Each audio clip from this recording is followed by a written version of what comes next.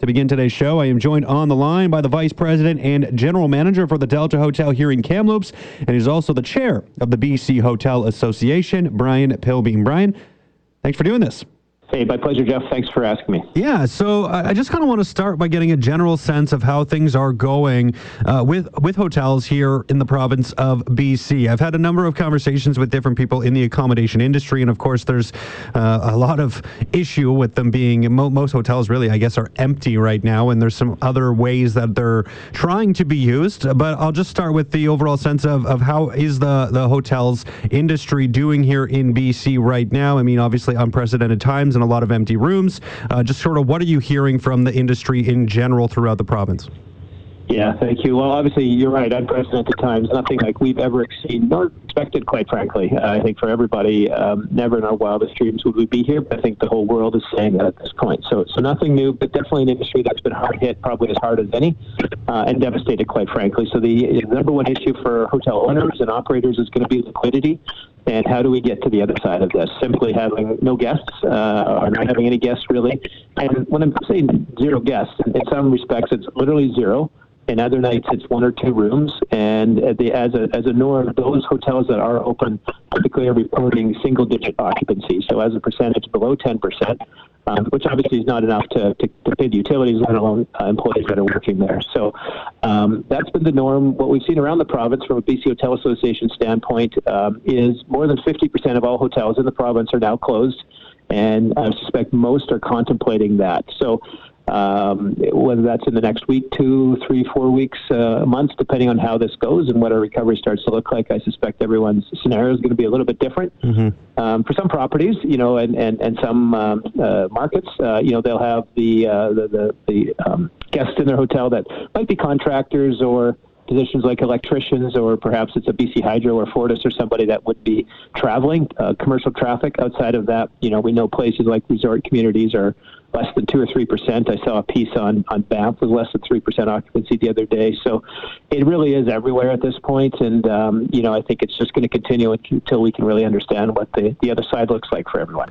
Yeah. And I also wanted to ask you too, just in terms of how are, hotels maybe trying to find other ways to go about using some of the rooms. I've heard, and we've all probably heard a number of stories about how some hotels are using rooms to, to help house the homeless so they can properly self-isolate and keep them off the street.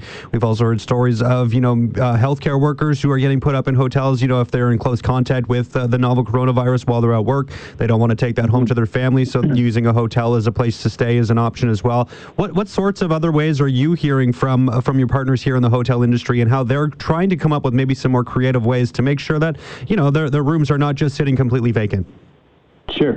Yeah, I mean, there's really sort of 5 segments around the province that the BC Hotel Association has looked at as far as, what that could look like. And that's everything going to be from those workers that would look to isolate, patients from the hospitals that have been moved out of the hospital, perhaps, if capacities are stretched for the coronavirus, and that's another option.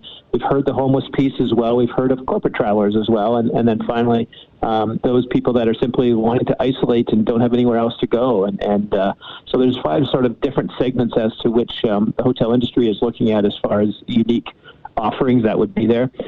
In Kamloops, we've not really seen much of any of those at this point. So like I mentioned before, there's a little bit of the corporate traveler that would be traveling as it relates to somewhat essential business services, if you will. There have been a handful of rooms in some of the properties around town we've seen for the workers in the hospital and so on. And we know that there's been some charitable opportunities there, to rooms, funds that have been raised and rooms given out, and that's been very positive, and I'm sure everyone is appreciative of that. But the demand for that has typically been very low. There hasn't been an organized effort as it relates to homeless that I know of at this point, although I think in Vancouver there's a lot of discussion and opportunity there, and I'm not able to, I don't know it well enough to comment to it. So this state, it's really about the preparation for it all. It's about what happens if this continues or worsens. And I think that's what everyone is doing, is trying to look through their crystal ball and see what it looks like. And then we find that we can't. So what can we do to prepare?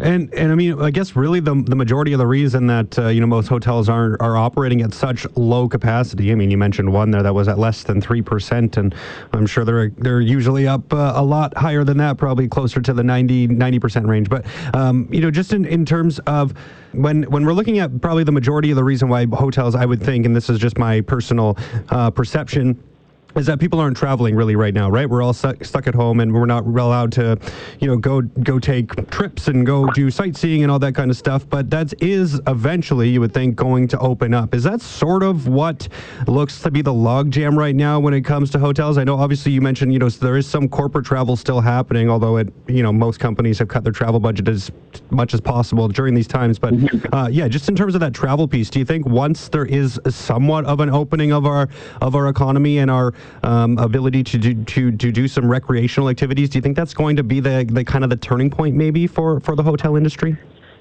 Well, we hope so. We just don't know what that will look like, I think, when we get to the other side of it. So, really just to unpack that a little bit, here we sit on April the 14th. And it's either today or tomorrow-ish, I'm going to say, would be the first Rocky Mountaineer train that would come through.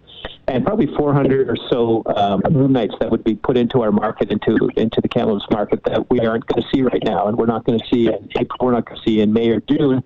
And we desperately hope that we'll see something from the train come through this summer, but there's no guarantee. The longer this goes, the highly more doubtful it's going to be, quite frankly, because a lot of those customers are international travelers, and we're not seeing that likely happen at this point. So there we're going to see probably 100,000 less people come to Kamloops and 50, 60,000 room nights less for this summer. So it's a big chunk. Companies, you're right, wherever people don't have to travel, they're not. So there will be some essential pieces like a utilities perhaps, or perhaps a contractor of some sort, commercial traveler, that will travel, but that's a fraction of really what it used to be. And I would suggest that the leisure traveler is simply zero. And so, at this point in time, where we would typically start to see some travel for not as much the spring, but certainly into the summer, you're right.